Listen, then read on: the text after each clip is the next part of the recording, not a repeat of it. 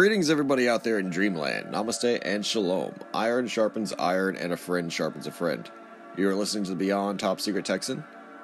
I'm hosting the Beyond Top Secret Texan podcast from the Third Coast, the Gulf Coast, the best coast, the coast with the most, the Texas Gulf Coast.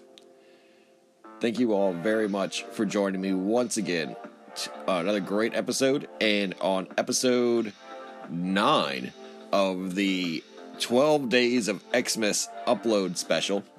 If you are listening to this in the future and not, in the present when this is uploaded, keeping up with the upload event, feel free to listen to the previous episodes uploaded in sequence and look forward to the last few episodes to be uploaded on this 12 Days of Xmas holiday special uploading event. 12 new episodes uploaded every day for 12 days leading up to Christmas, and then an episode on Christmas about Christmas. The episodes have been amazing and really fun to do, but this is marking the end of the free content. The majority of content, 90% of all future content, will be behind paywall on Patreon.com and various other places to put it to keep them secure and archive them, but they will no longer be free to the public due to the enormous pressure from the platforms themselves, YouTube, for example, and the censorship there, as well as the amount of weaponized shills, trolls, etc. Now, I will be, eventually uploading maybe 1 or 2 episodes for free a month to kind of, fit for breaking news or for special events that would be, I believe, gifts to everyone. But the majority of content, 90% of it, the daily uploads, the weekly uploads, the special guest interviews, the video content, dark web footage, strange evidence, all the content that the Beyond Top Secret Texan produces, both sides of it, video, visual, and podcast and audio, that plus the future projects, original entertainment projects that I'll go into in a later date, will be behind the patreon.com/Beyond Top Secret Texan paywall. Now, don't worry. At the amazing value of only $1 a month, you can access this and join the Patreon. And this is for a limited time offer. $1 per month buys you direct messaging capabilities through the Telegram group. It gets you instant notification and email sent out whenever a new podcast is uploaded. It gets you access to polls, access to exclusive content, the video content, the addresses for such, etc., the archives, and really allows you to join a community amongst, with other people who are serious about this content, who are not just shills out to, or my competition, for example, out to purely scalp and try to ride everyone's opinions, get the info from you guys. It protects y'all, it protects me, as well as it supports me, it keeps me thriving, keeps me alive, keeps me able to produce independent media for the future without having to cater to the censorship that's going to start plaguing America and starting basically a huge exodus away from those sinking ships of platforms. This is all people helping people. This is all by the people for the people, power for the people, and that's why I'm keeping the prices very low, but currently they're only $1 to begin. There are other tiers available depending on how much of appreciation you want to show and your generosity. They're all very affordable. They deliver on the content. They deliver. They're all very worth it to keep independent and citizen journalism alive, and to keep this channel, rocking and rolling for the future. It all goes to the channel. It's all going to buy equipment, buy, different sound equipment, different video equipment to record documentaries, to edit. For example, top of the line editing software. really up the game and give you guys what you paid for. It's really, because you get what you pay for. And if you add $1 and everyone adds $1, the videos would be, at a professional quality level, close to Hollywood. Because I would give you guys that effort. I would put it in the time, work full time on this already. And that would free up a lot of my, workload, because you work smarter, not harder. With technology, it eases the burden. I could even maybe support my guests, support their projects, thus providing for greater content worldwide, as it networks out and distributes out. But it all starts with you. It all starts with you clicking the patreon.com link, patreon.com/Beyond Top Secret Texan, signing up for a $1 membership, a $5 membership, a $10 membership, and that's per month, and that gives you access to that, or even just donating a one-time donation on Cash App. That's absolutely appreciated, and you'll be rewarded with that month's links, or depending on your donation, a equivalent gift of we'll talk about it. So basically, check me out there. Just wanted to plug that before we start, and always bring up the fact that these are going to be the last free weekly episodes and moving on in 2022. It's going to be a different program moving on. That being said, definitely, if you haven't already, check out my Instagram.com/Beyond Top Secret Texan. That's at Beyond Top Secret Texan on Instagram, and everywhere else. Just Linktree that shit. Linktree/Beyond Top Secret Texan, and you can find out my links, my social media, etc. They're all on Instagram as well. So just how to use the internet.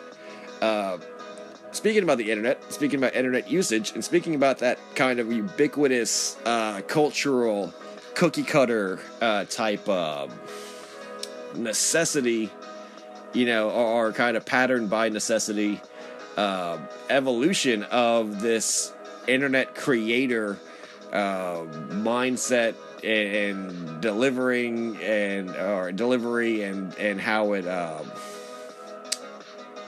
it's so modern and universal. And this is a very meta episode, because the subject of internet culture and internet landscaping, basically the internet as it is a community and a society in itself, well, there are very strong pieces of evidence and very disturbing trends that are collectively known as the dead internet theory. And the dead internet theory is very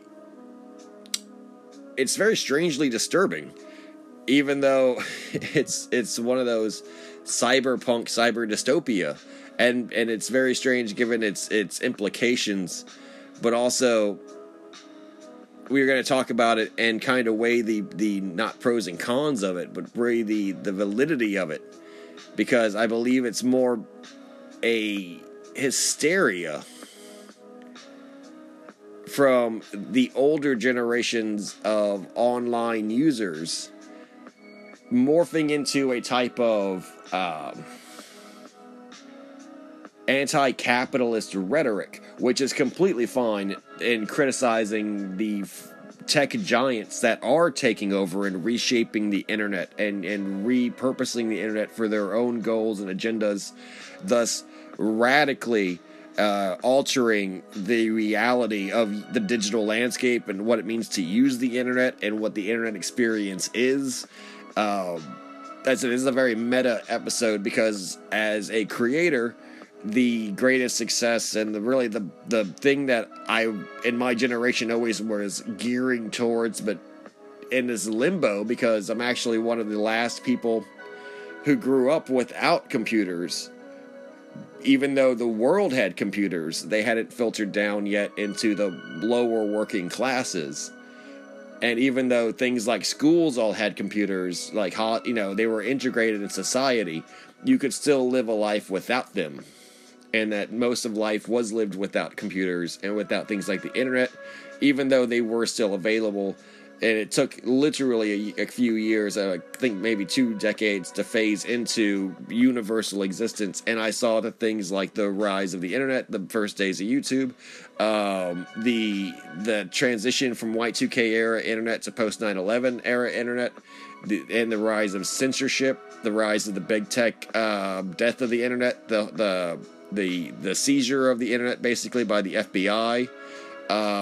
Every fad, every movement, every viral thing, from the creation of even Slender Man. I was in that forum chat. I don't like to brag about that. This is not something I'm saying it's a brag, but when you think about it historically, it is, because it's like you were there for the first days of jazz, and you're not like, yeah, I was there when that guy did that thing, and you're like, I don't want to be that guy, but it's the thing. It's like, because it's the internet, and it's so weird. Because I said I grew up a little bit before that, so it's so weird to even say that, where you're like, but people are like, for example, having success and popularity, and they're making fortunes, small fortunes, but they're making their own living, discussing the nostalgia of the internet at a time when I had already been using the internet for like 10 years. And it's one of those things where you're like, oh, well, if you thought that was weird, imagine being like on the internet in 1996. And then looking up the shit that was there as a child, but, as a 9-year-old, but then you're like, it's not like I seized the opportunity, was able to accept it, but everything from the first internet bubble, pre-9/11, pre-2000, to the Y2K era, to the evolution of like home computers and things like that, the Mac era, and then, like I say, It's one of those things where you don't want to brag about it, but you're like, you were there for the Mac, but so many millions were. It didn't happen in a vacuum. It happened in the real world. And it's weird now that the internet is like this monolithic thing that people have made billions of dollars on, and everyone is on it, and everyone wants to associate with it and to have a presence on it. Because the same millions of people like myself and my generation, and those before us, and those actually during our time and everything around the world, it was something that you wouldn't respect. It was something that was considered kind of an oddity, or something that was considered kind of a marginal thing, and didn't have influence, didn't have much sway outside of the very edges of society. And it's like, it was either completely industrialized in an office capacity, right? It was only like used in terms of production, or that 80s vibe where computers were like somehow attached to Wall Street, and like the most like weird way that if you had a computer, you were working for the government, or you were working for a big business or something. Like you were like a CEO or like an accountant, and you had to have the computer because you were like at the front of society. And then the 90s, it was like you were on a computer because you were a loser. You were a fucking creep and like a pervert and like basically like a homeless person for some reason. Like you didn't take care of yourself. You were crazy. And that's like best in the movies like Johnny Mnemonic with Keanu Reeves, where it's like he goes to an underground hacker group, and there's like a dolphin they keep in an aquarium with a computer in his brain, and it's like, exactly, you had to be like some kind of, or the movie Hackers, where it's like skaters and like kids, and like there's Angelina Jolie, and she stinks, like she has to smell like garbage. And there's this whole idea of like, exactly. Even then, they had like the corporate version of it. So there's this battle in a binary between the two forces that use the internet the most, right? The rejects and the outcasts of society, and then the people who control society itself, the actual controllers of society.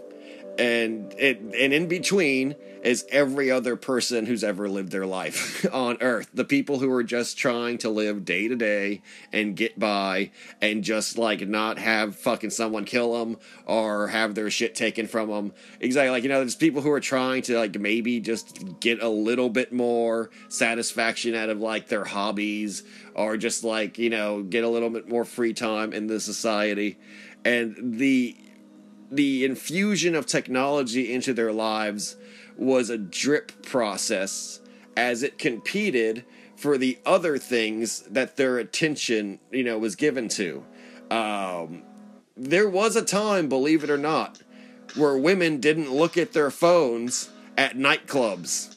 Imagine that. And those women are still alive. Exactly, like most of them are, but a lot of them have died, you're right. But still, you're going to get that.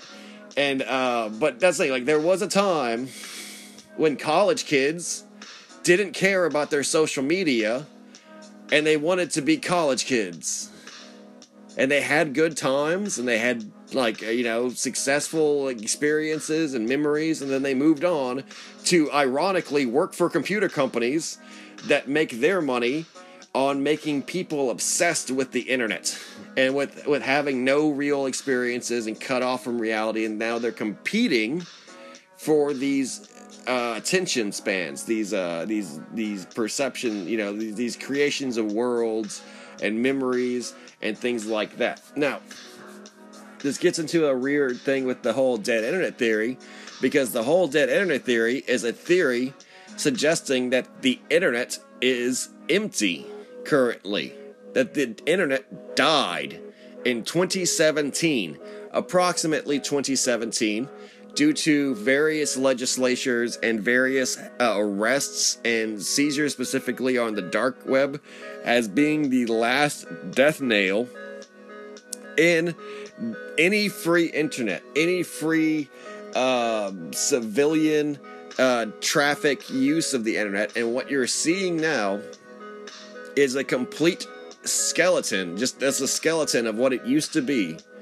And it's ran by a few major companies through a few major server providers, and that the technology that they've actually used is a combination of psychology and algorithms that are like supercomputer AI level, and that the entirety of the internet has been funneled away from a real experience where you use the internet to explore the things that in real life you are interested in, to using the internet to decide what things in the real life are worth being interested in.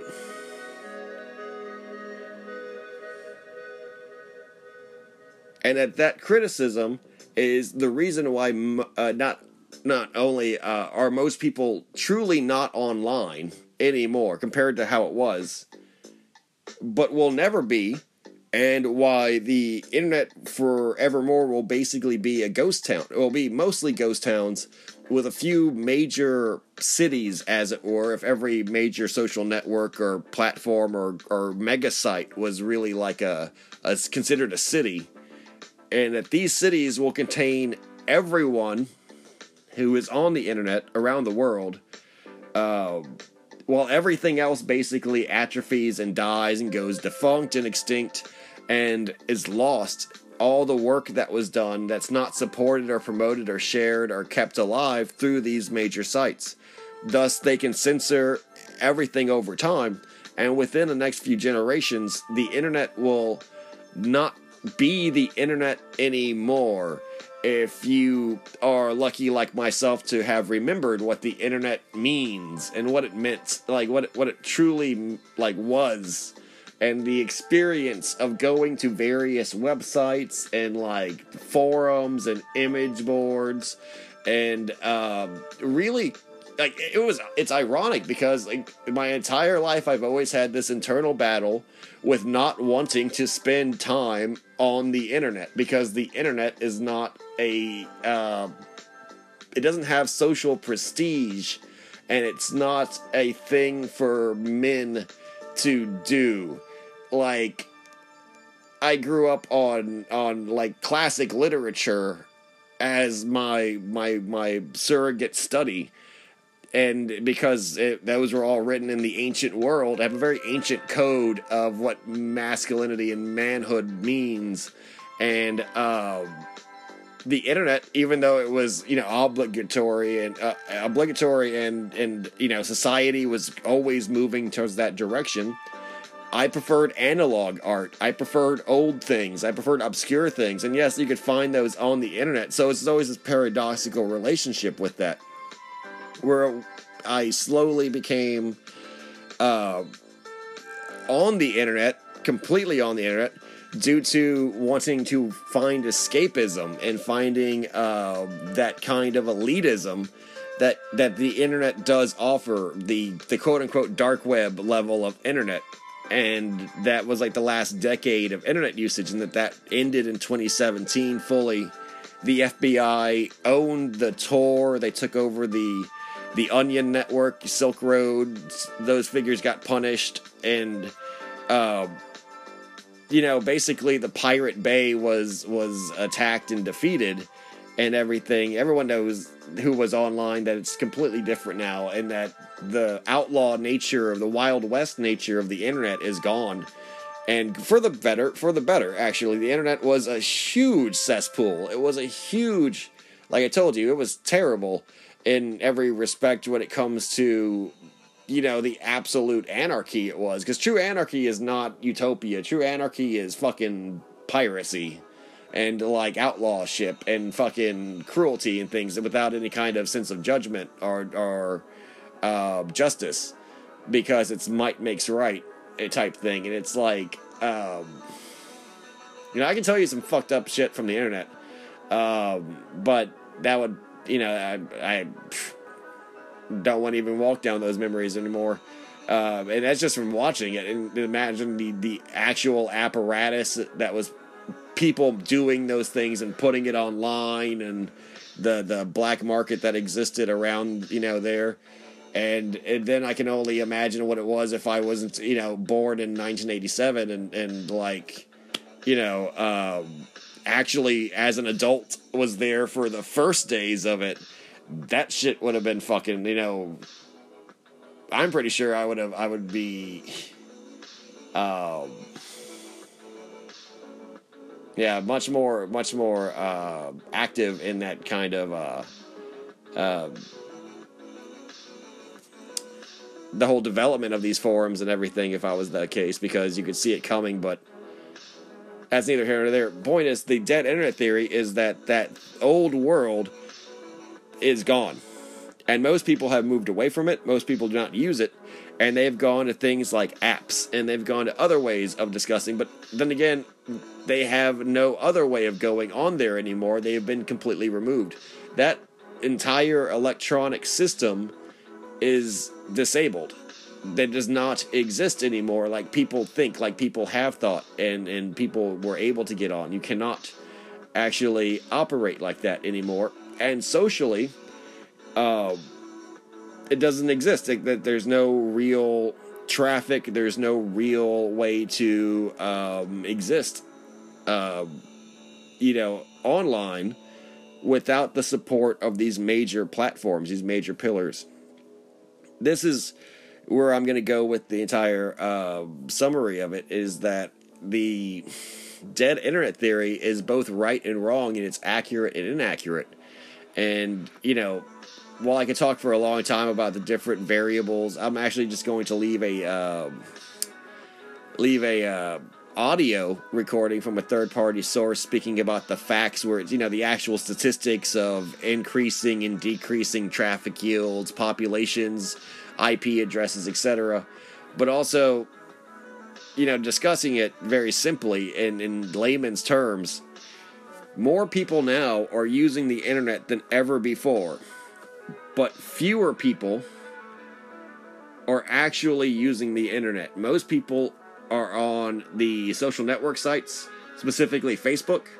Most people are only operating on business levels as paid for, basically the electronic front is where a lot of marketplaces occur, scams, etc. That third worlders use the internet for, because they don't have domestic internets in like Africa and Southeast Asia, etc. So all the internet users are either divided amongst, normal people and paid for users, accounts, sock puppet accounts, shills. Those are the shills and trolls. These are the sock puppet accounts that they hire.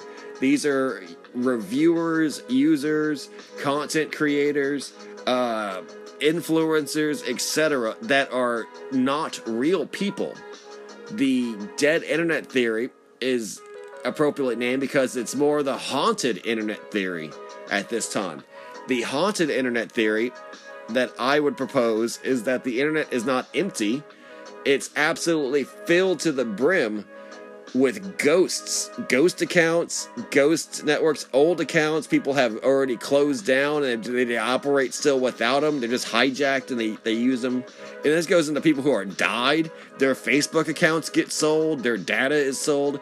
That data goes to make 10s, 20, 30 identical accounts with the same, and they go on to use that to navigate and to fake traffic, to fake comments, to fake the numbers, the analytics, to exploit the algorithm in a desperate attempt to kind of rig the game when it comes to the people who pay for views, who pay for their services. That the idea of the outlaw internet, man, that still exists, and yes, you can still be on the internet specifically to spread your own awareness and your own information of whatever project or research that you want to do. Absolutely. Now, the websites will not be encouraged. Your traffic will be a fraction of what it was, and all your comments and in your comment section, all the people approaching you will be scams, will be scammers, will be negative influences that are just there to try to profit and rip people off, posting links to their websites, and it's all automated. It's not necessarily that one person is doing all of this. It's the AI that has been bought, that has been created, is available now on the open market to send thousands of these messages out per second, to send millions of them per day. And over time it adds up, and you're just seeing the effects of it. And they're just simple messages on simple accounts that'll be like most of the YouTube channels, for example, specifically, most of the YouTube channels, for example, are made by AI. They're made by AI, and they're overseen by moderators in the dozens, right? In total batches of like hundreds per day. And they're made by companies. They're made by real industrial companies that say like Mattel. The toy companies like a Nintendo or something will make hundreds, if not thousands, of YouTube channels per year speaking about their products. And they'll copy those videos and edit them differently. And it's all like this AI will just keep reposting them. And they'll be under different names. They'll be in different geographic locations. They'll have different data on them. And it's just because they know they can get YouTube dollars that way and promote their products relatively very, very, very freely. Because the internet is completely free to use. Whereas traditionally, advertising is enormously expensive because it's already a known grift, right? And that's the thing, like, for the cost of what it would take to run an international toy commercial, the good people at the Lego company can make 10,000 sock puppet accounts on YouTube and pay 100 actors to make YouTube videos that they can just edit 1,000 different ways using AI and Philippines studios, etc. Pay pennies on the dollar rather than actually casting and then developing programs and sending an advertising program. And they can use the analytics that the YouTube platform is generating to see how effective these ad campaigns are without the need for $1 million ad companies, etc. Like I'm saying, this is actually worth it to them. And this is a system that's been in place for nearly 10 years. So since 2010, most of the content that has been put on the internet is ghost content. Literally, it's not functioning, it's not active, it was just put on there. Articles, for example. There are, since 2010, the idea of writing for the internet, writing articles, writing jokes, writing columns, writing for a magazine or for a website or a blog. You used to be able to make money being a blogger. If you were popular enough and you hit the vibe for enough people traveling or eating food, you could write your opinion down and generate enough numbers to sell advertising to support yourself living in a major metropolitan area in America before 2010. After 2010, the world was flooded with articles online that are paid to direct traffic to specific websites as a form of advertising. And that method of generating traffic and views for articles has completely ruined the entire concept of blogging. Because there are literally every day millions of articles being put online, mostly written by AI, using copy and paste type algorithms to simply force traffic over to certain places like celebrity gossip sites, health tips, beauty tips, travel tips. All of it goes to, say, the airlines or, say, hotel companies and chains or major makeup companies, major, say, like restaurant franchises and things. All the seemingly organic content online is ghost content. It's not alive. It never really was alive. It wasn't created by living people. It's the ghost in the machine just pumping out information because it's created to. This goes into social media websites too, social media networks. Most social media networks are fake networks, specifically created to function to pump up numbers. And the numbers get pumped up for the highest bidder, basically. You just have to go on Instagram as a company and you'll immediately see in your inbox dozens of invitations to support companies that will give you 1,000, 2,000, 3,000, 5,000 likes in a day, 5,000 followers in a month.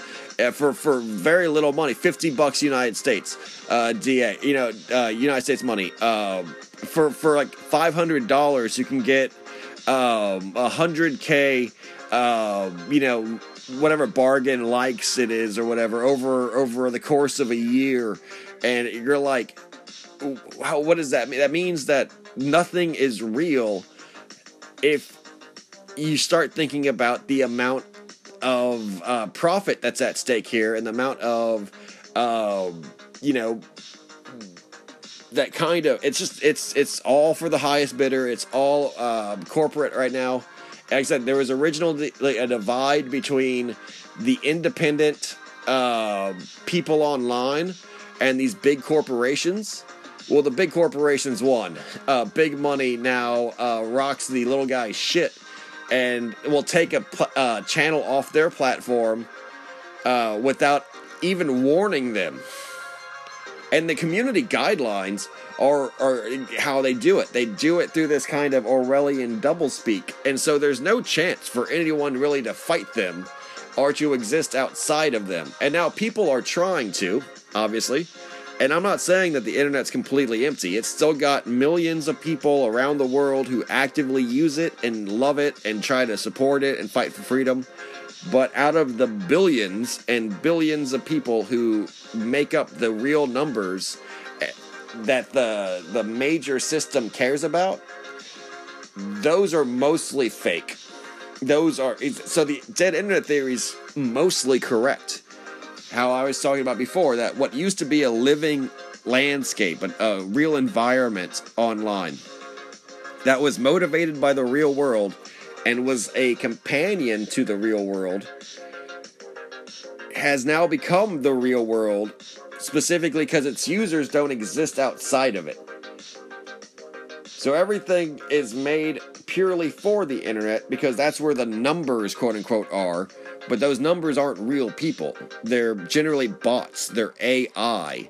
They're chat bots. And that corporations who are seeking those numbers start catering more towards the machine, towards that AI, than they do real human beings. And real human beings, in a game of monkey see, monkey do, start acting like AI. Because AI has more likes than they do. And so a conversion is taking place. Well, no longer are real people living in the real world, but the real world people are trying to act like the AI and the corporate websites and the corporate social media sites and the completely artificial top-down advertising blitzes that they are pummeled with through their feed, that in all their likes and social media.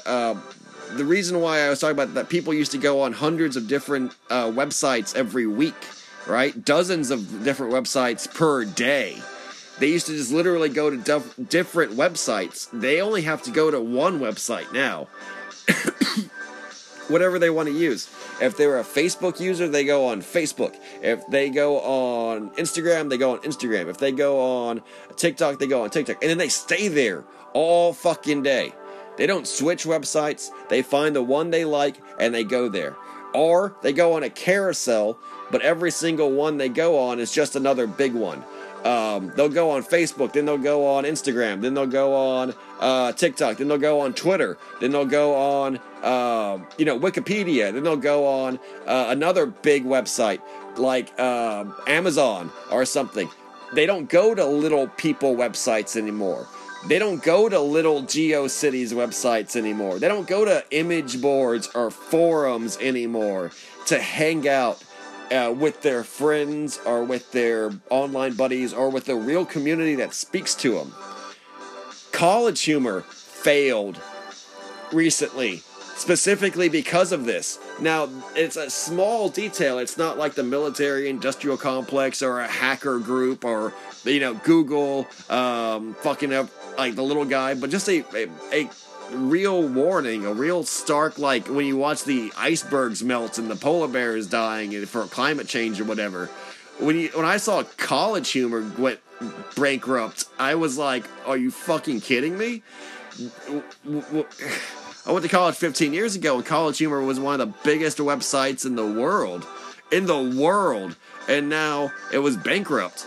And it's like, because it can't compete with YouTube, it can't compete with these bigger, much more well-managed and functioning companies. No matter what the real everyday person would care about, the internet's not what it was once, and real titans of the industry are going bankrupt. They're going defunct. 4chan, for example. I'm a huge 4chan lover. Loved 4chan for 15 years. Internet hate machine all the way, true and on. And the true state of 4chan now is a fucking joke. It is a complete joke. It is so tame and toothless because of the censorship and the moderators and the politics behind those moderators, the social opinions of them, compared to what it once truly was. The fact that it has been sold and bought and infiltrated by the FBI has created a reality, like an experience, that when you go there, it's a ghost town. It's completely empty, and that everyone you talk to on the posts, all the threads, all the replies from almost every single board, you feel is completely fake, and that it's like if you drove to a town that you get that uncanny valley feeling to it, where it's just like the windows are painted on, like the lights are on but no one's home. It's this weird fucking feeling where you're like, I'll go to like X on 4chan, and it's just like, it's hard to explain the experience you need to kind of see through the bullshit, but those aren't real people posting that shit. That's like it's either chatbots, or it's FBI agents, shills, people who work for Mossad, things like that, or it's foreign companies that are trying to exploit this part of the American internet experience, or the Western internet experience, to try to scam people. And it's like organized crime uses it to try to get you to buy their shit or their products. Other websites use it to try to direct traffic to them.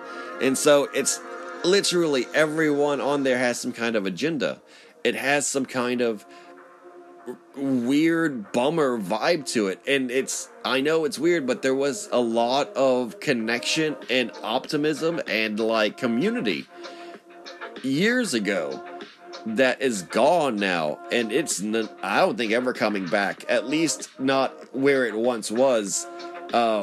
Just like how there used to be towns and all over the place, and now they're ghost towns, and they're gone, and they're not even on the map anymore, and they're never coming back because the reasons for those towns existing is radically changed. Like the Highway 66, the Route 66 shops. There used to be hundreds of little restaurants and diners and gift shops and shit, department stores and stuff around Route 66, and they changed the highway system, and no longer was there the real life traffic, and thus those places became ghost towns. They became bankrupt. They went out of business and they closed down. And it's because the people at the very top made the decision to change the highway that entire towns suffered for it. And that's what I'm saying. When you go to a place that's dead, a ghost town, and you walk around, you get a feeling that this place is dead. It's the dead internet theory. When you go online, when you log on and go online, you have a distinct feeling that the internet is dead. It is a ghost town. And yes, there are still people online. I think, yes, more than ever before, there are real people online. But those real people have AI-inspired opinions, persona. They only use 6 websites. So being online, they might as well be a bot. They might as well be a shill. They might as well be these scams themselves, because the echoplex is so tight some places. Well, other places that you think are alive are ironically ghost towns too, kept alive by money from other top-down interests. Twitter, for example. No one uses Twitter. No one uses Twitter. They found out that Twitter has the lowest by far of any social media network, and 95% of the Twitter users don't get any shares or replies, and that the people who are popular on Twitter are shared by the same account, so it's very clearly evidence of a very primitive and sloppy dead internet ghost town that's run by AI, right? And it's so clearly empty, and it's so clearly useless that this is why they're considering it the first one to go out of all the major, quote unquote, major international social media networks. Twitter will be the first to close down, but it'll start a domino effect where social media companies start closing down unless they're completely paired with the government or higher industries. Like, I'm not saying Facebook's going to close down, because Facebook has become the de facto corporate website, and it helps the government. It's a CIA project originally. That's what I'm saying. Like, it's definitely governmentally supported. Just like SpaceX is stupid, but it's never going to close down until fucking Elon Musk goes to jail for corporate fraud and taxpayer theft. It's going to take something like that to take down those giants, but in the same time, no one uses Facebook. Absolutely not a fucking single real person uses Facebook. It is a dumb, outdated, obsolete waste of time. It's heavily censored, so you can't even post anything. And why would you want to? It literally is a way of for older people just simply to email each other, because it's like it takes the place of chat, and it takes the place of Messenger and things that existed since the internet began. And it's just because the older, and I mean the older than myself and the much older generation, seek to be a part of the world of the internet. Like I said, more people now are using the internet ever before. People who normally and would not have ever used the internet are giving it a shot because it's everywhere and it's in their face, and but they don't have any experience and any education in it, or any desire to learn, or any even interest in it. It's just a formality to keep up with the times.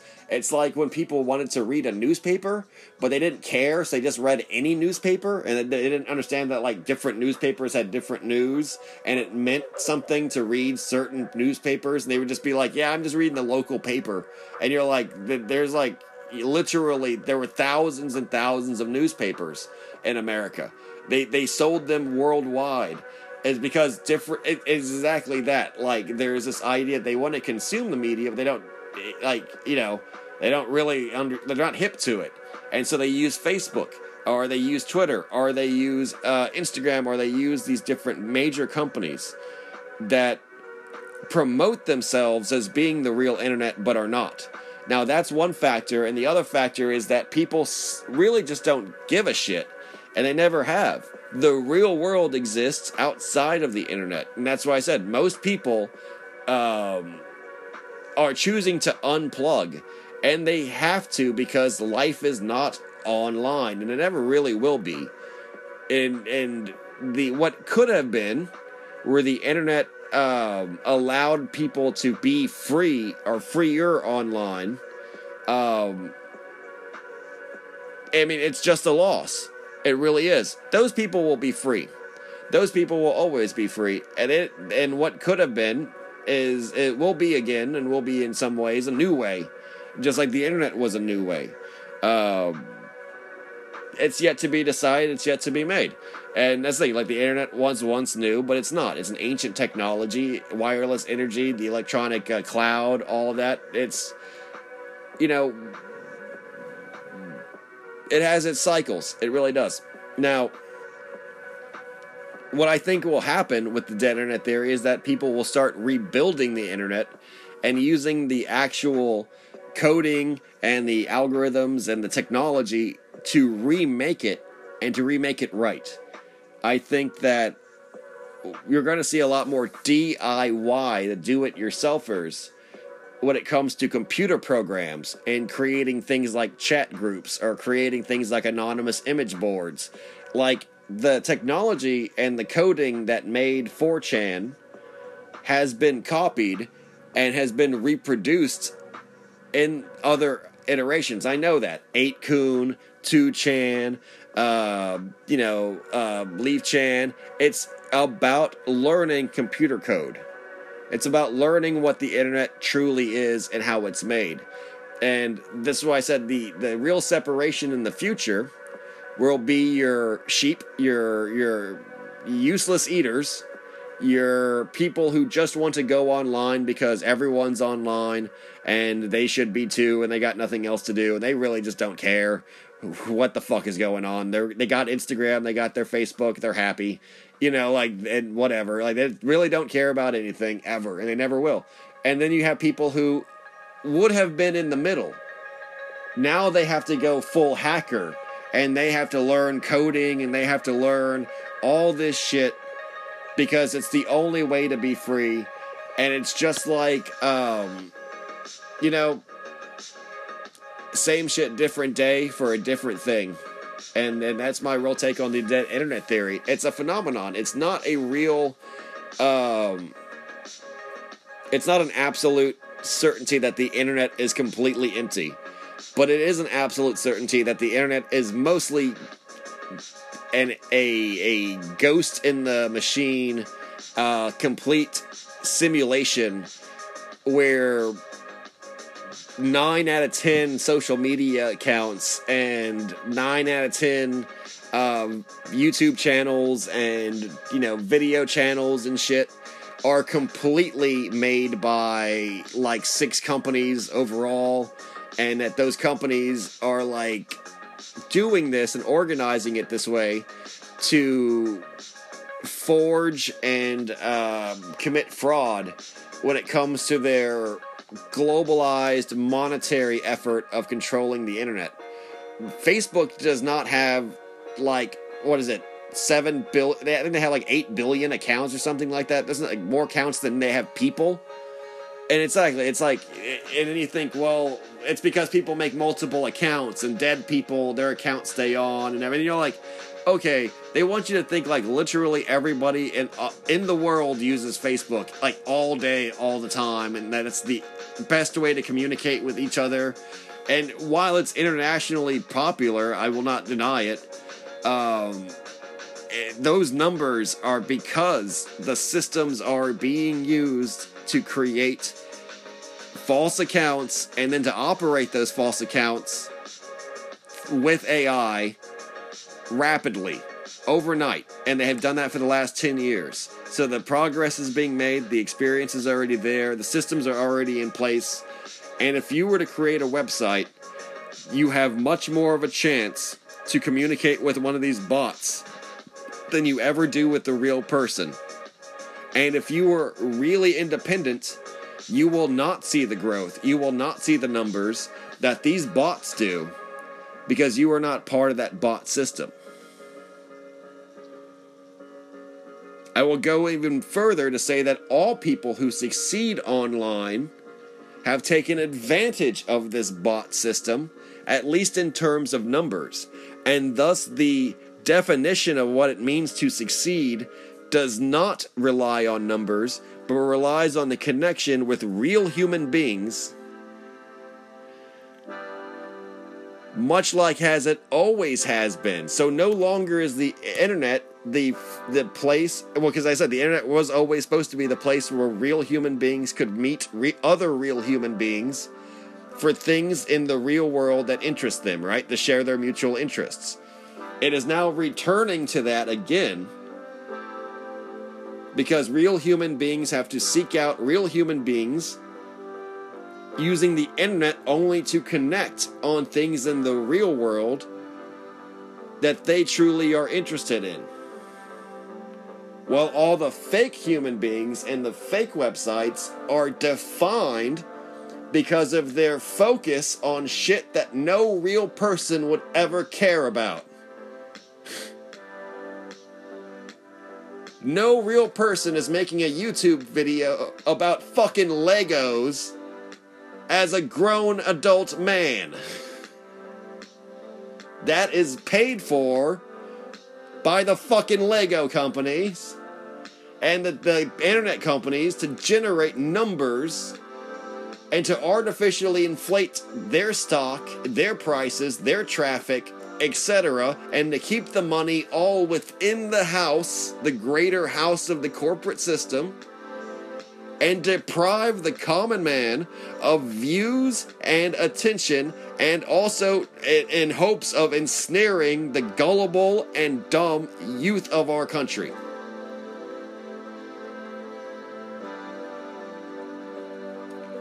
And that is the explanation for the dead internet theory from the Beyond Top Secret Texan. Is that it's not a reality. The internet does have both real people and the bots going on head to head. But the bots are what you see whenever you open your eyes. And to put it philosophically, the real people who you find when you start searching not with Google, but with your heart.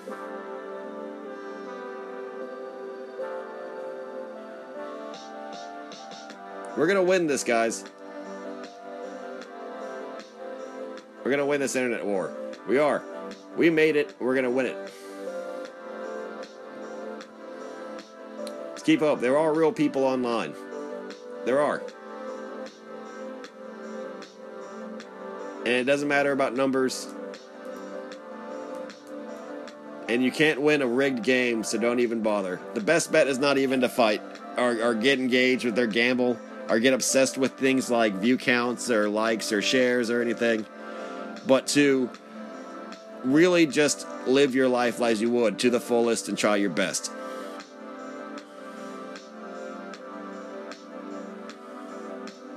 Life's not a popularity contest. And neither is the internet. And it's sad because I used to have endless amounts of joy and fun and excitement going on things like 4chan, which was a real way of connecting with others, online. But it'll happen again. We just got to make our own. Exactly. That's more being mad that the place you used to go to, a bar or whatever, is closing down. And woe be me, where am I going to go? Type thing. And if I truly liked it and I truly loved it, I would make my own, because that's you would make your own, or you would just move on and realize nothing lasts forever.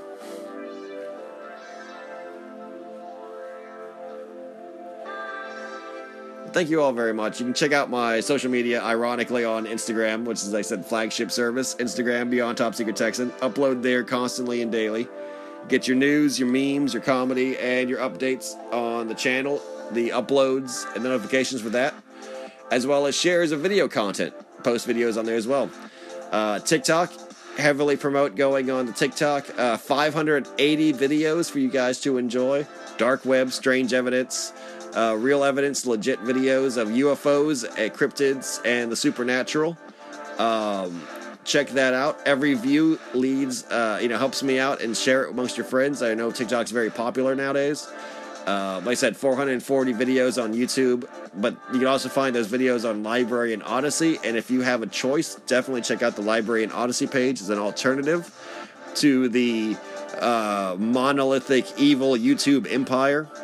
And, thank you all very much for joining me today and checking that out. There'll be future episodes uploaded as regularly as this and these were. But starting 2020, it'll all be behind a PayPal or a paywall. So you can check it out, donate to the Cash App or the Patreon, both at Beyond Top Secret Texan. So it's patreon.com/Beyond Top Secret Texan, and the Cash App with the money sign Beyond Top Secret Texan. And all donations made go strictly to the show. It's a non-profit show, as well as the access and the perks given to you, are definitely worth it. Worth any contribution you might give. Say starting at $1. So thank you all very much in advance for your generosity and your support. Namaste and shalom. Iron sharpens iron. A friend sharpens a friend. God bless you. Peace out.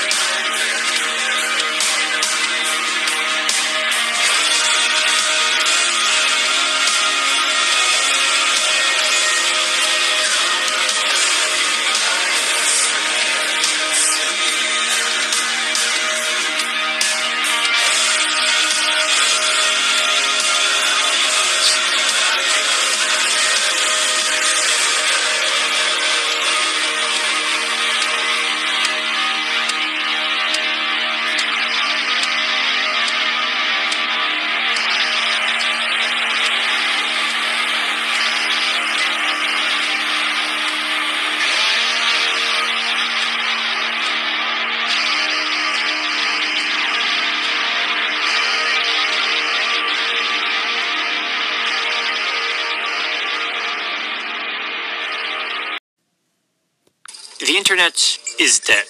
Nobody killed it, which is good, but it's also undead, which is bad. An interesting theory has circulated around 4chan's X board and other image boards recently. It's a fascinating, if extreme, idea. The dead internet theory. A belief that the internet has entered a state of automated cultural technological stagnation, or to quote the theory's thesis, large proportions of the supposedly human-produced content on the internet are actually generated by artificial intelligence networks in conjunction with paid secret media influencers in order to manufacture consumers for an increasing range of newly normalized cultural products. A little theoretical, but the idea makes sense. Now, this is an image board theory by Anons, so bizarre and extreme points show up in it, often bordering on schizophrenia, but there is a body of research over 2 decades that substantiates the theory, to a degree. The internet has been hollowed out by algorithms, social media, and bots. Maybe calling it dead is an exaggeration, but the title is hyperbole. Compared to 10 years ago, the internet feels empty. Hollow like a balloon filled with air. The surface appears massive, but there's nothing in there. A sea that is a mile wide, but an inch deep. It's not a process of enclosure and sanitation, though it goes hand in hand with that, but something different. The elements of human creativity are being quietly pulled out and replaced with pure artificiality. The modern internet, in certain terms, is dead. As in what was once human has withered away. The normal user is shoved ever deeper into a Skinner box of shadows. In his 2001 white paper on the deep web, Michael K. Bergman described the philosophical problem of the internet as, what cannot be seen cannot be defined, and what is not defined cannot be understood. Such has been the case with the importance of databases to the information content of the web. As databases have grown larger and ever more complicated, this problem has only increased. Now, it's also applied to everything else. It's time to perform an autopsy on the internet's bloated corpse.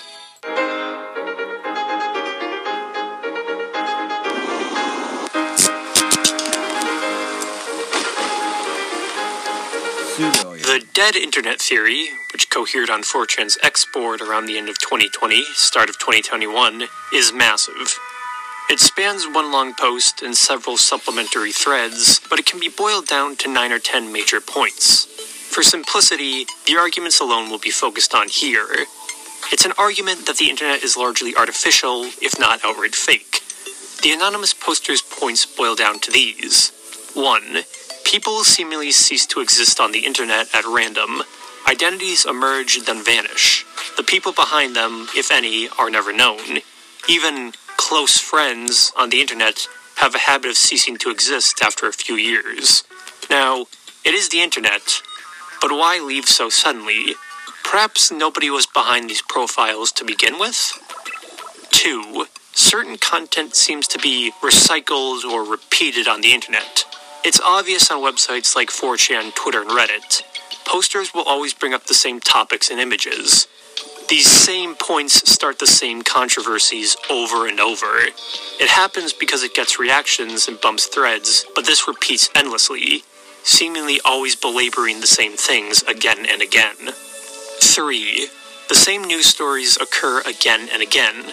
A similar issue to number 2, but with mainstream and independent news sources. The same things seem to happen every few years. It feels like reality is fetching the same set of news stories to repeat ad nauseum. Now, people are boring, but it's culture stuck on a few points. 4. A sense of literal internet mimetic evolution, or digital predestination. Everything on the internet seems to move towards a certain point in retrospect. The anon in the post traces a direct lineage from the old Raptor Jesus memes, to the bizarre chaos magic importance of Pepe the Frog, to the now dozens of splinter cults of cartoon frog image macros. A subpoint to this is the sensation each website exists to condition certain segments of the digital population. 4chan's hackers on steroids were guided by intelligence operations from Habbo hotel raids to that one-time Pol Syria general thread helped coordinate a military strike in Syria. The founders of these websites rarely factor in and either disappear into the background or simply wither away. 5. The increase of sexual perversion on the internet. The internet has always been for porn, but there seems to be way more nowadays. There probably actually is. Every fetish exists and is catered to somewhere. Cannot go too deep into this one because, well, frankly, I just don't want to. 6. Algorithmic fiction. One of the more extreme positions of the theory that all mass-marketed entertainment, movies, music, books, is generated by algorithms or AIs. It's a modern version of Roald Dahl's The Great Automatic Romanticizer. All fiction is produced by machines, which can only create a lifeless imitation. According to the theory, only anime is exempt from this, because it's from an anime image board. 7. Entire sections of the world are fake. People, events, and places are all deepfakes. Wikipedia allows entire biographies, cities, and historical events to be conjured out of thin air. It's impossible to prove since the internet exists in an omnipresent present. There's no past or future, really. You just exist. 8. The internet on the computer and smartphones is different. Are different? Essentially true with desktop and mobile sites, but this theory takes it further. These websites are too different. Each one, smartphone and computer, has completely different content when compared to the other one. You just have to pay attention. 9. Tech CEOs are totally aware of this and manipulate it against one another for unknown goals. The internet is a battlefield of fake people fighting fake wars. AI systems already rule. So, simple, right? There are extreme points, but it's from 4chan's paranormal board, so it is going to be off-kilter. Yet, it is closer to reality than may seem. Studies over the past 20 years indicate the internet may be deader than most think. It may have been this way since essentially the start. Start with the average user of the internet. An idea Harold Weinrich and Hartmut Obendorf's 2006-2008 study, Not Quite the Average, an empirical study of web use, warns researchers away from with the statement, one has to be careful when speaking of the average user of the web. The Weinrich and Obendorf study is an empirical look on how users interact with web pages, and, as far as I can tell, it's the most recent study of its type, though now 15 years out of date. Not Quite the Average's age is a boon, though, because it examines the pre-social media internet. The actual study was performed in 2006, which was 1 or 2 years before services like Twitter and Facebook really took off. These statistics, then, if anything, have likely fallen as quicker, snappier text has fried web users' attention spans. But what does it say about the 2006 to 2008 period, then?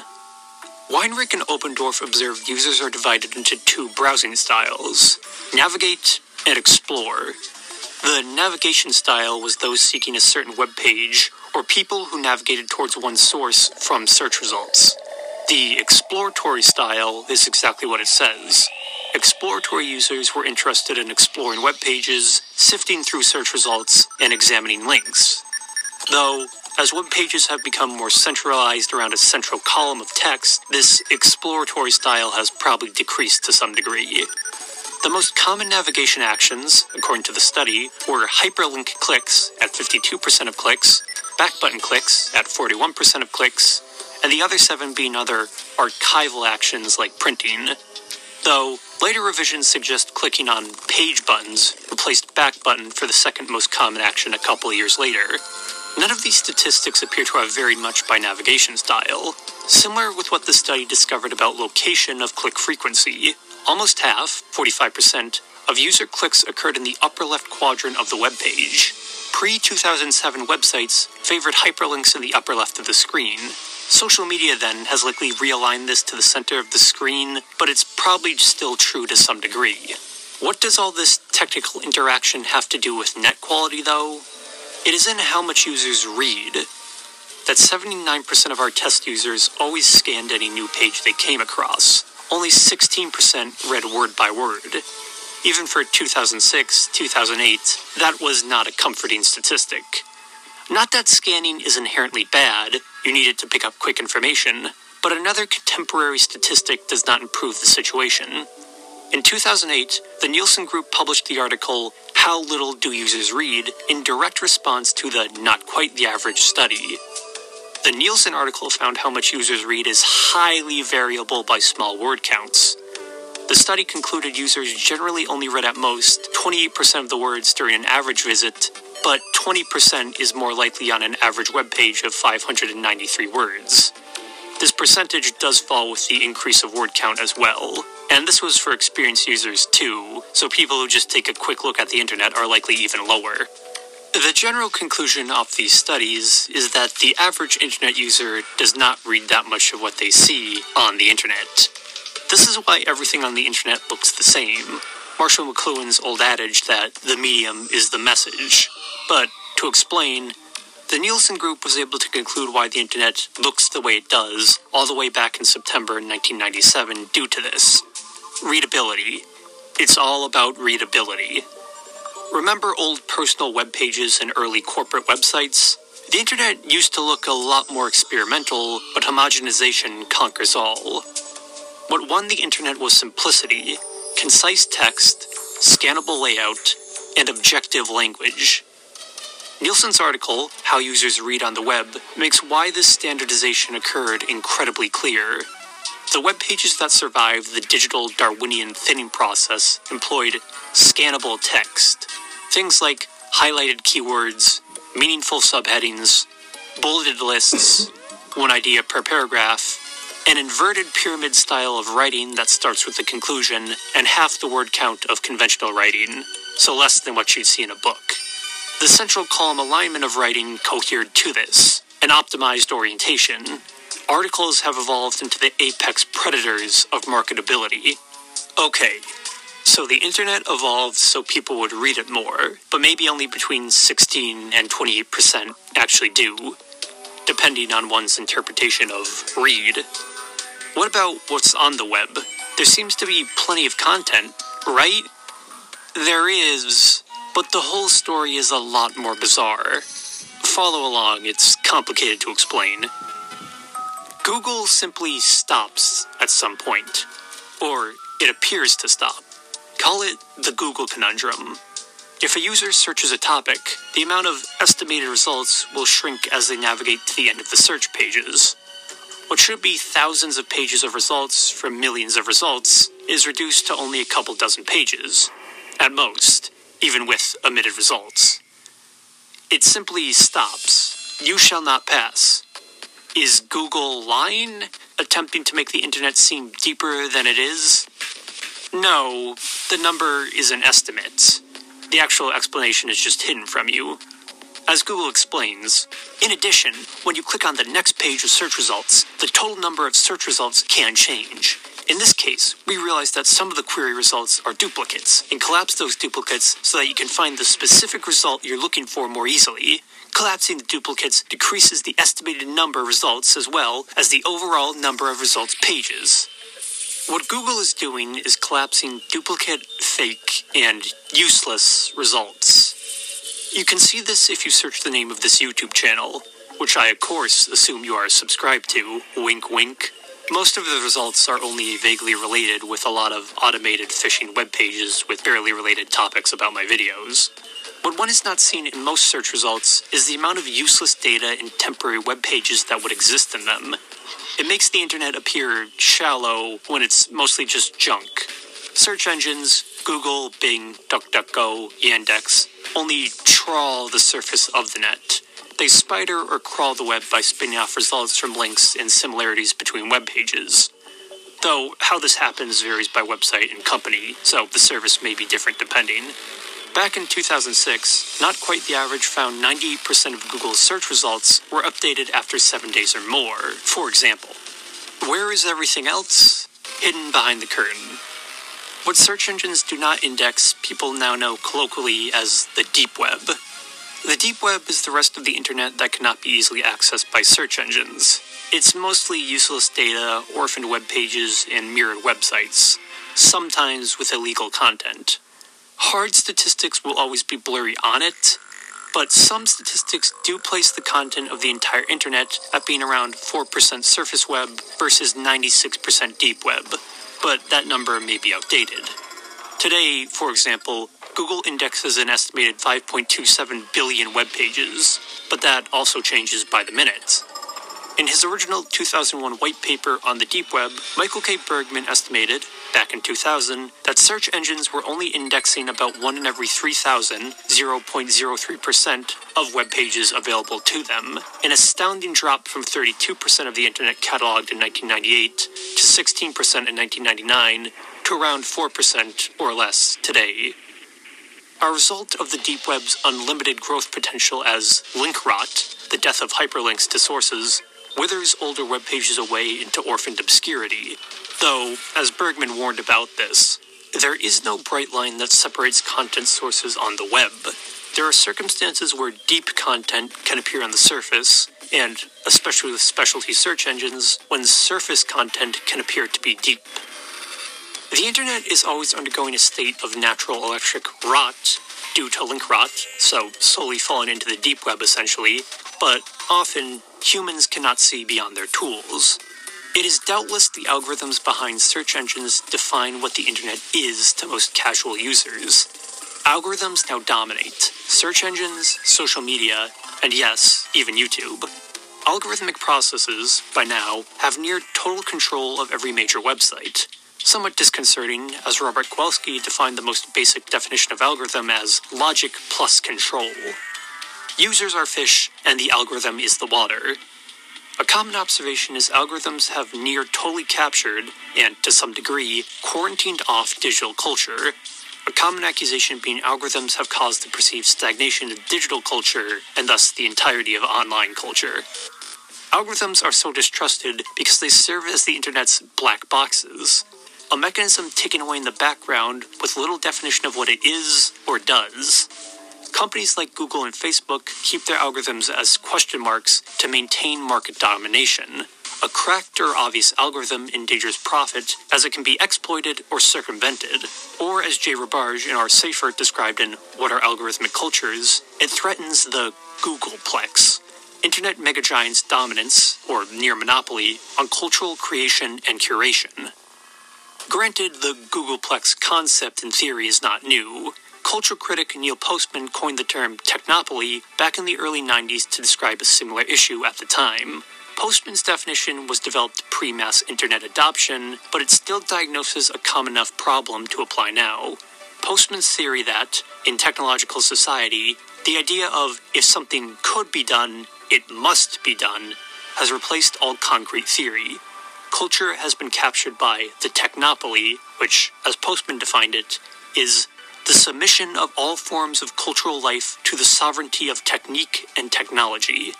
The core idea of technopoly is progress for progress's sake, without moral or even political direction. There is no such thing as value in itself, as the technopoly replaces all theory with the fetish of optimization. The internet has been optimized into a lobotomized state, as Robarge and Seifert described the fetishization of optimization through algorithms. That is to say, the fulfillment of this dream is always one step away from its completion. There is always only one more algorithm yet to be implemented. In other words, it is only such constant algorithmic misalignments that explain the existence of promises and hopes of a smooth algorithmic functionality. Sound familiar? Replace optimization with pointless updates, needless aesthetic changes, and bizarre technical choices that break social media and websites every year. True believers in technopoly see a purpose behind these things, while cynical developers use it to justify their salaries. The idea of good enough for a website or service makes developers redundant. From Adobe's subscription model to the new Twitter timeline and new Reddit format, to even YouTube's talks about removing the dislike button, a feature you can literally turn off, tech giants are obsessed with the concept of the update.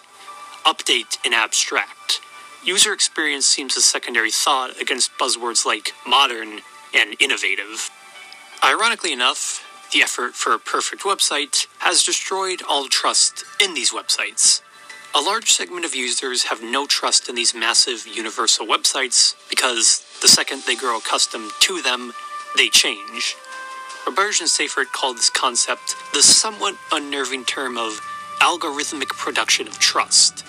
It obviously no longer exists because, looking at their definition, in turn, users need to believe that their counterparts are real, ergo, they need to trust the social media platform they are using. Thus, the algorithmic production of trust is one of the most important mechanisms of social media platforms. People do not trust the platforms, nor, for the most part, each other, or they trust too much. What about other websites and forums? Why not those? Yes, there are obviously other places on the internet beside the 5 or 7 major social media websites.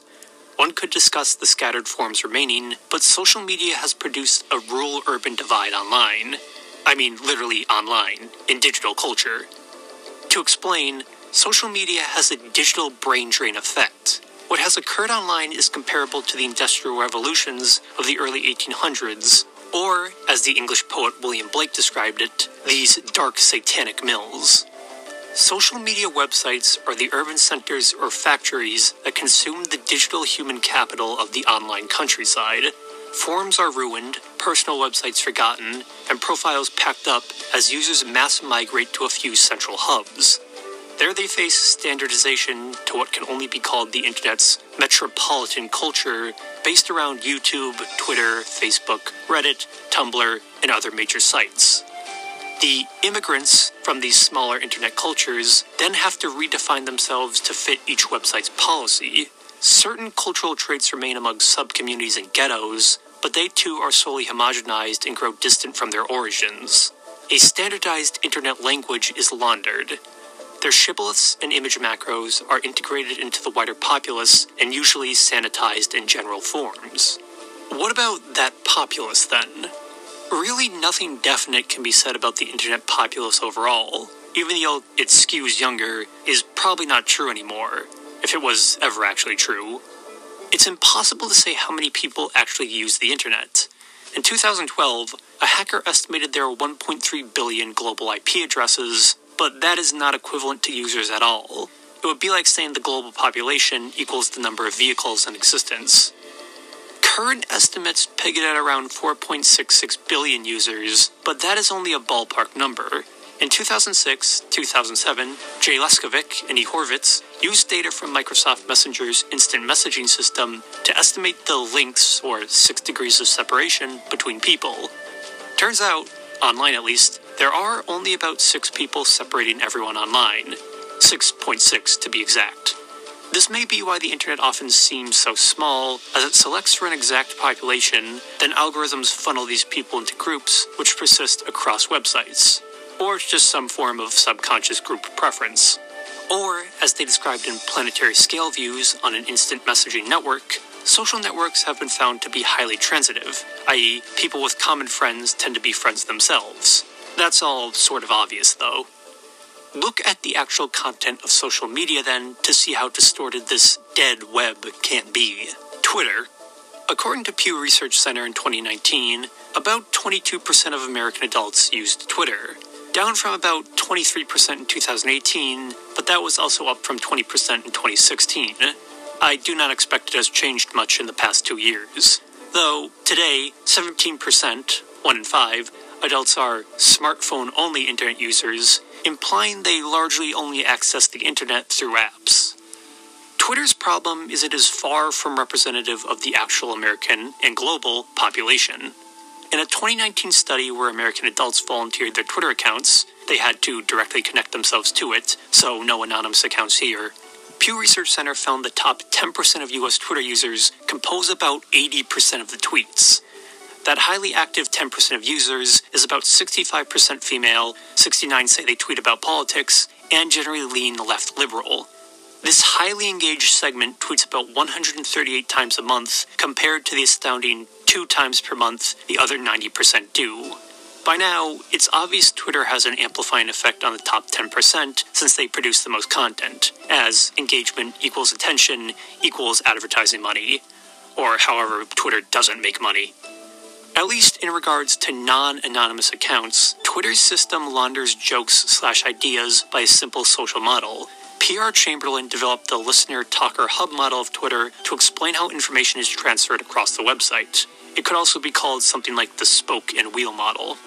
Hubs are users/accounts that act as the main disseminators of information, largely influencers or that top 10% of tweeters. What spokes off from the hubs are talkers and listeners. Hubs are accounts which repeat and transmit between or against other users. Listeners are those accounts who engage little and often only seem to follow or listen. Talkers are those that make the conversation, though, and hubs echo it. Information usually flows outwards from the talkers or conversation makers. Twitter then is basically a one-way conversation happening over millions of people. Target or control hub users, and you control the flow of information. Target talkers, and you control the content of discussion. How genuine is that conversation?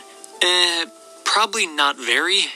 Social pressure and gossip of the day are Twitter. Back in Twitter's early days, Nielsen observed an actual social contagion effect in regards to the H1N1 swine flu virus.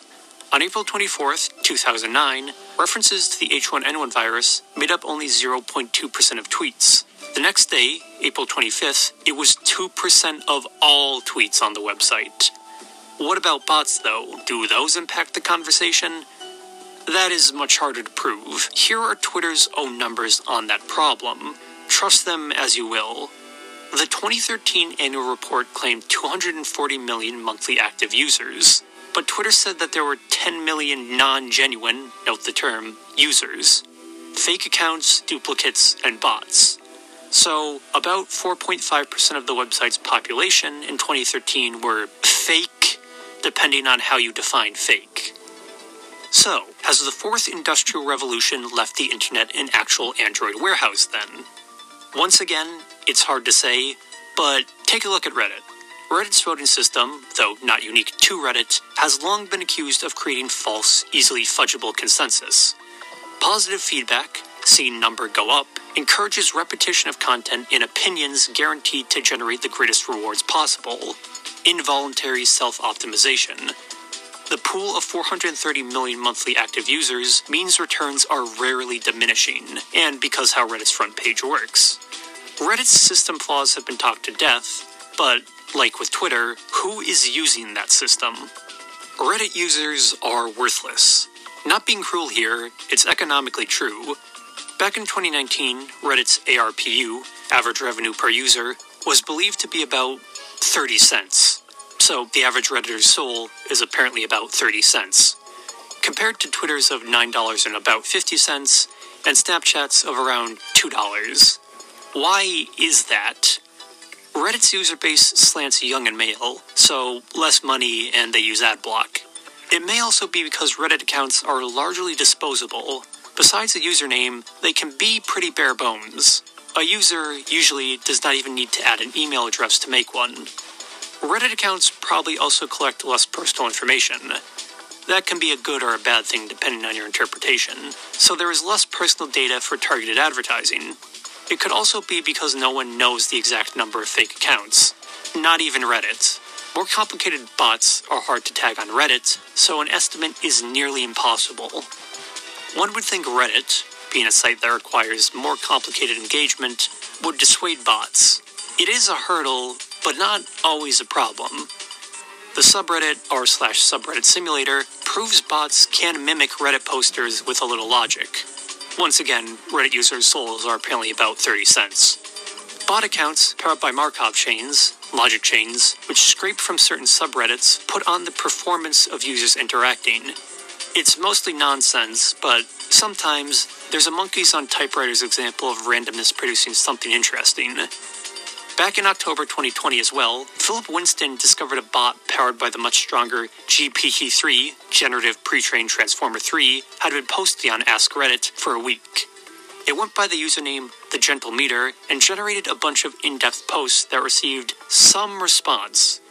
Granted, it appears the creator intervened to respond to other users, but most were unaware of the original posts being by the bot.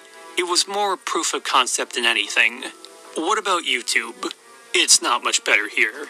Faceless hordes of viewers make it even worse in some respects. Despite policies, fake views and fake subscribers still flourish on YouTube. There is very little that can actually be done due to how YouTube's impression system works. A view is a view, even if done by a bot. Fake viewership is its own YouTube cottage industry. In 2018, Devumi.com reported that they made over $1.2 million over 3 years by selling 196 million YouTube views across the platform. Facebook, in a similar fashion, has been accused, and basically admitted to, massively inflating view counts. That was under their own volition. It wasn't someone else faking it. It's not surprising when you realize YouTube undergoes waves of pruning. Very few target view numbers, though. YouTube really started removing inactive and fake accounts back in 2014. A somewhat important event in YouTube history because some channels lost an upwards of 20,000 subscribers from it, knocking them under certain subscriber goals at the time. Why the grand bot purge of 2014, though?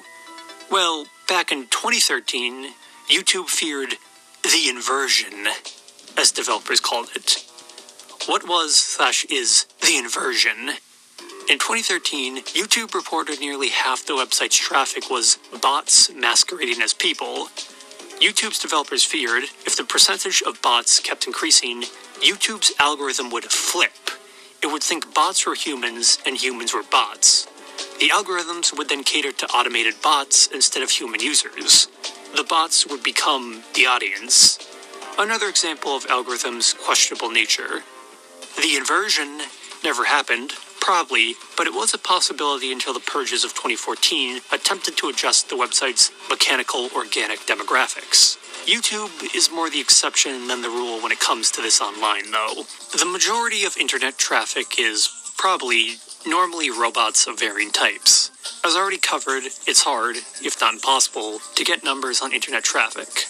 But some have attempted estimates. In 2016, the security firm Imperva reported, by their own count, 51.8% of internet traffic was bots, and 48.2% was human. Basically the same as 2012 numbers, depending on source, but it varies. Most will say automated traffic accounts for between 50 to 60% depending on year. The majority of internet traffic is bots, though. The legitimate bots are those that serve a utilitarian purpose. Spider bots index/crawl websites for search engines, trading bots perform automated trades on merchant sites, and media bots perform your basic everyday video/picture loading functions. Malicious bots want your personal information or to burden your website. Spam bots spam, hacker bots attempt to force access accounts for identity information, botnets create fake traffic, and download bots strip resources from websites. Imperva reckoned that the difference of legitimate and malicious bots at 22.9% to 28.9% of internet bot traffic. Imperva believes the most common type is the impersonator, believed to account for 24.3% of internet traffic. Not bot traffic, internet traffic in total. Impersonators are fake accounts and those used for denial of service attacks. Yes, in the barest interpretation, 24.3% of internet traffic is fake or empty users. It's impossible to say how complex or smart they are in general, though. So, is the internet dead? No, lobotomized or maybe automated is a better term. Even hollow, if one will bear the reference. Facebook's FeedFetcher, itself an automated bot/program, is believed to produce about 4.4% of all website traffic. That's just the thing that updates your dad's timeline on Facebook. Bots have become so bad 18 states prohibited automated ticket purchasing software, the first three being right at the start of the mass internet. Wisconsin in 1995, Utah in 1996, and Alaska in 1997. In 2016, the United States even passed the Better Online Ticket Sales Act, or BOTS Act, which intended to help suppress automated mass ticket scalping. It's similar in Asia. Fake viewership and followers have become such an issue in China. The PRC, through the People's Daily, declared war on bots as a social technological issue. It's an open secret. Fake paid-for viewership is one of the pillars of the Chinese live streaming industry. Water armies, as the term apparently transliterates from Chinese, interesting, of fake bot accounts have been legislated against by the Chinese government. So it's not only the English internet which is hollow. Everywhere the web faces automation until termination. In Technopoly, Neil Postman raised the question, will the computer raise egocentrism to the status of a virtue? Yes, it definitely has, but nobody would believe it could be so solipsistic. Tools are an outgrowth of humanity. The internet is an outgrowth of tools. So, by transitive property, the internet is an outgrowth of humanity, an outgrowth of us. Postman's forerunner, Marshall McLuhan, said electric media is simply an outgrowth of the central nervous system. The internet, then, is where everyone's nervous systems collide. The fish cannot much see the water nor notice the pool is shrinking. You swim in websites, articles, videos, and social media posts every day, but hopefully not too much, or you'll drown. Postman feared the technopoly would produce an egocentric world. But what if the internet is undergoing ego death? Not human ego, though. Its own.